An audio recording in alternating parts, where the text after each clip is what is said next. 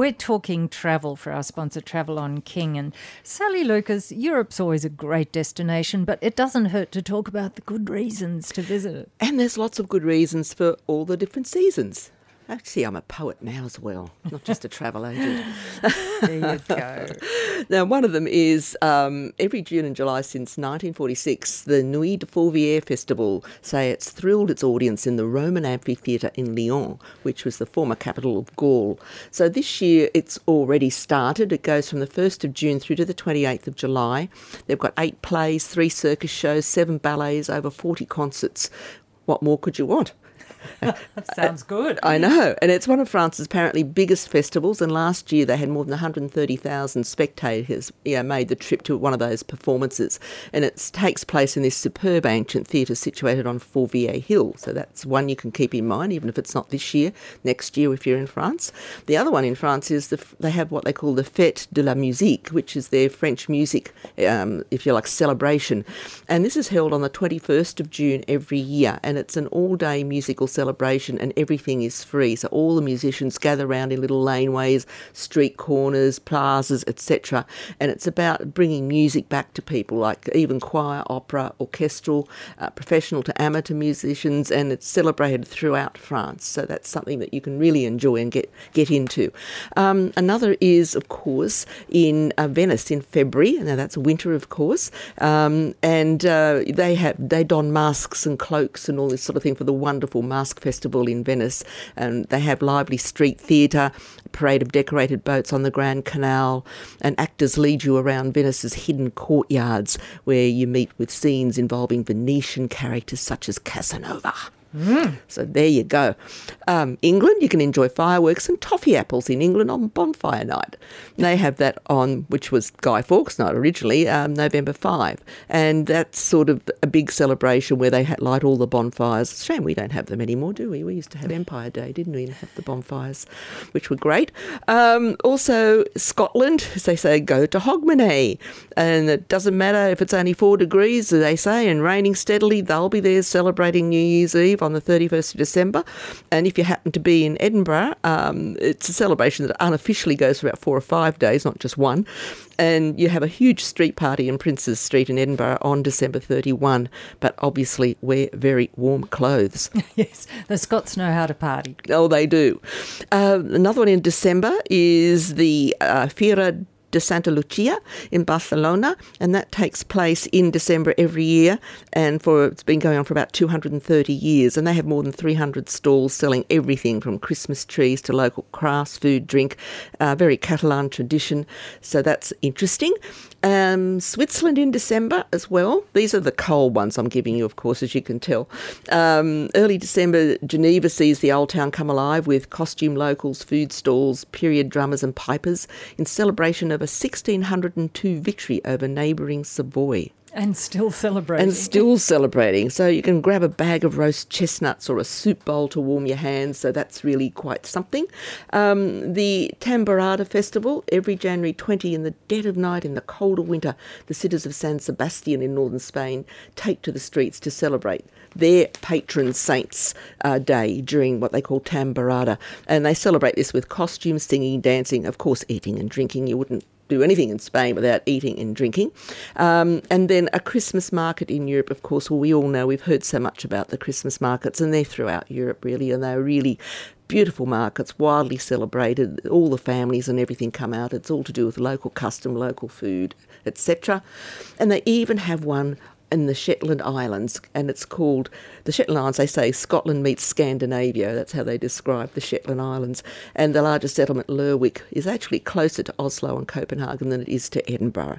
And it's got a lot of Viking heritage there, and of course it's a seafaring Scottish town as well, and they have wonderful celebrations there. So, yeah, there you go. There's plenty of winter things to do, as well as the ones that we have that are in summer, but there's lots of wonderful winter festivals.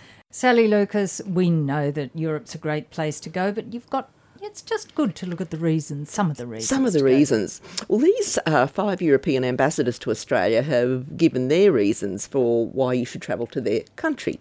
So the 5 countries are Denmark, Croatia, Italy, the Netherlands and Switzerland. So Denmark, apparently Tivoli just celebrates its 175th anniversary, which is right smack in the centre of Copenhagen, the capital of Denmark, of course, and it's one of the world's oldest and most beautiful amusement parks.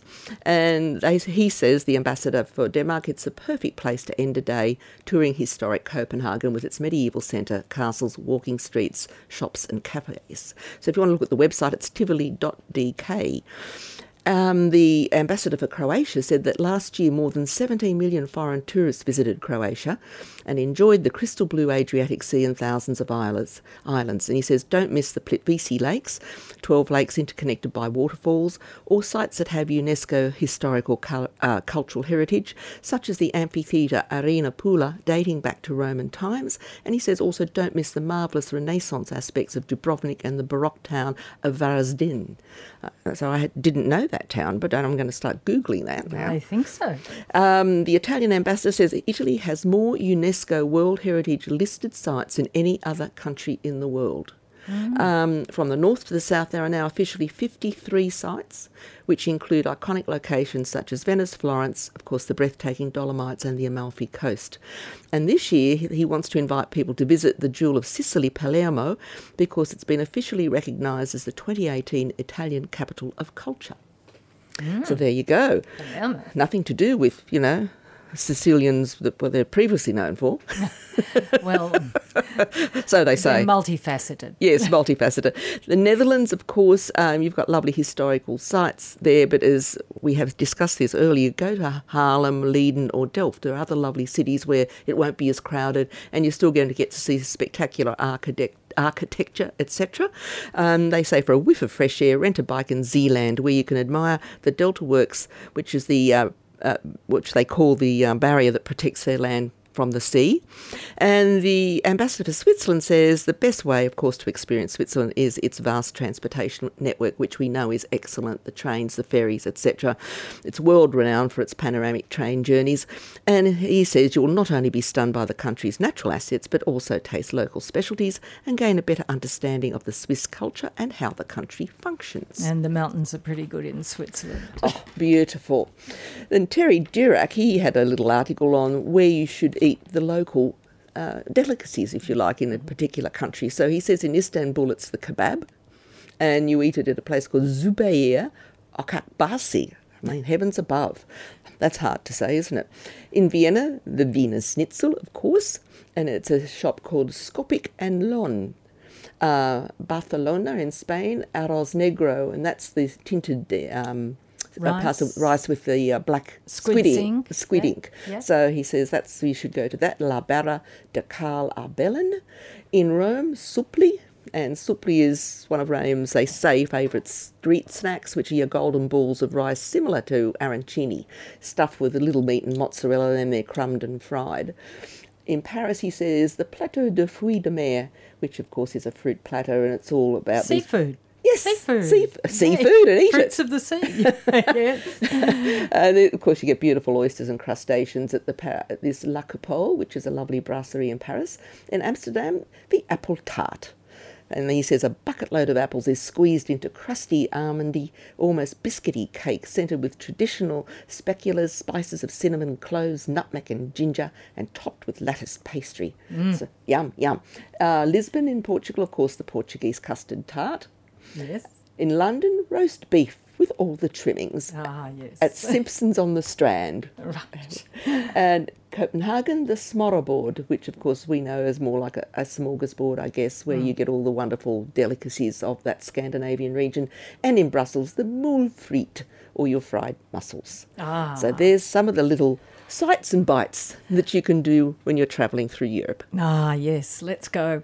Sally Lucas, hot deals time. What have we got in the travel marketplace at the moment? Well, we have been talking Europe today, Jane, so I thought we'd throw this one in. This is a wonderful tour that you're flying into Paris and you have a couple of nights there. Then you're doing a 6-night tour of England and Scotland. And then you join a 9-night Norwegian fjords cruise out of Southampton back to London, and then you come home. Now, this all has a lead-in price of only $5,000 per person, around the $5,000 mark, subject to availability, and even on the ship you've got all your gratuities included as well. So it's quite a great deal. It's 22 May next year, and you've just got to get in early, subject to availability, of course. So that's fantastic. This is another one, a similar sort of holiday. This is going from Sydney, and you're flying, of course, into New York, and you're then having a couple of nights there before you're doing an 8-night guided Canada tour, and then a 9-night Canada and New England cruise round trip from New York as well. That's August this year, and you got a free balcony upgrade available on that, and that's starting from under $6,000 per person, so that's another good one. This one is an Asia Fly cruise, valid on sale till 30 June, this one, and it's for 22 November. It's on the beautiful ship, the Silver Shadow, which is a 5-star vessel, and you're actually having 2 nights in Singapore, then you're doing a 14-night cruise out of Singapore throughout Asia, and that is really a most wonderful, wonderful vessel that you could go on the Silver Shadow. I think it's been into Newcastle, actually. It's one of the Silver Seas has. I'm pretty sure it's the Silver Shadow. You have a full butler service for every suite, again, all gratuities. You can have in-suite dining.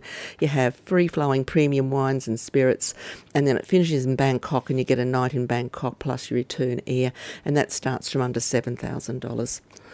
P&O, talking shipping still at the moment, you only have to pay $1 deposit. They have this up, usually once a year they bring this out, so you only have to pay $1 deposit on a cruise departing from 1 October onwards, and you also get a free room upgrade from an interior to an ocean view room on a range of their ships, the Pacific Dawn, Jewel, Eden and Aria, or from an ocean view to a balcony room on the Pacific Explorer. Now that sale finishes 14 August. We were talking winter. And what about Christmas in an Alpine village? And a French Alpine village at that. Now, this is departing on the 17th of December. It's a beautiful tour. You're having 2 nights in Paris, 2 in Lyon, and in between Annecy and Chamonix is a place called Cordon, and you have 5 nights at this beautiful establishment there, and you finish up in Milan. So that is a fantastic program if you're thinking of getting away for Christmas this year. So that's one, and then there's another one doing the Bohemian Christmas markets, and it's departing 1 and 6 December for 12 days, so that if you're interested in that part of Europe would be wonderful. Aegean cruising around Greece and Turkey, 3, 4 and 7 night cruises are on sale at the moment, valid till the end of June with Celestial Cruises. Your 3-night cruises have a lead-in from around 6:30 to 6:50. The 4-night cruises from around the $1,200 mark, and also you've got 7-night cruises from under $2,000 available. And I just thought I'd talk quickly, Jane, Antarctic, and there are so many different ways or vessels that you can utilise to cruise the Antarctic, which means you can suit most budgets, is what I'm trying to say, because you've got from your expedition cruising up to your 5-star cruising now, which wasn't the case in the old days, of course.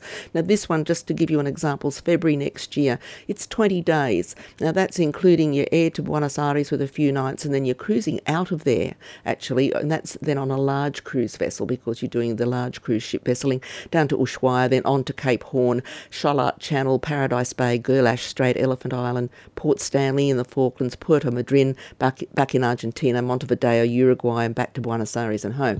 Now that is from under $9,000. When that is a pretty good value for money when you're thinking you're getting 4 nights 5-star cruising, plus your airfares, plus your accommodation beginning and end. There's another one now. This is 16 days, but it's just over $11,000, and they've got a whole range of departures from November through to March next year, and it's more on your expedition style of cruising. So you're on a smaller vessel, and it's not for as long. You're still getting some time in Buenos Aires, and then you're actually cruising out of Ushuaia. And lastly, if you wanted to do the absolute ultimate Antarctica and Patagonia, this gives you 2 nights accommodation Santiago beforehand, and a 21-night all-inclusive cruise on the Seabourn Quest, 5-star cruising again, from Santiago to Buenos Aires. So you're cruising all the way down the actual west coast of Chile, all the way down to Punta Arenas, down to Ushuaia, down into Antarctica, back up through the Falklands, then back up via Montevideo to Buenos Aires. That would be an incredible, incredible journey. But that's starting from around about $18,000, and that departs on the 29th of November. So generally there's a cruise or a package that will suit most budgets. So just talk it over with your travel agent. Once we know your budget, then we can find, obviously, the right sort of package that will suit. And a lovely part of the world. Beautiful part of the world. Thank you, Sally Lucas. Thanks, Jane.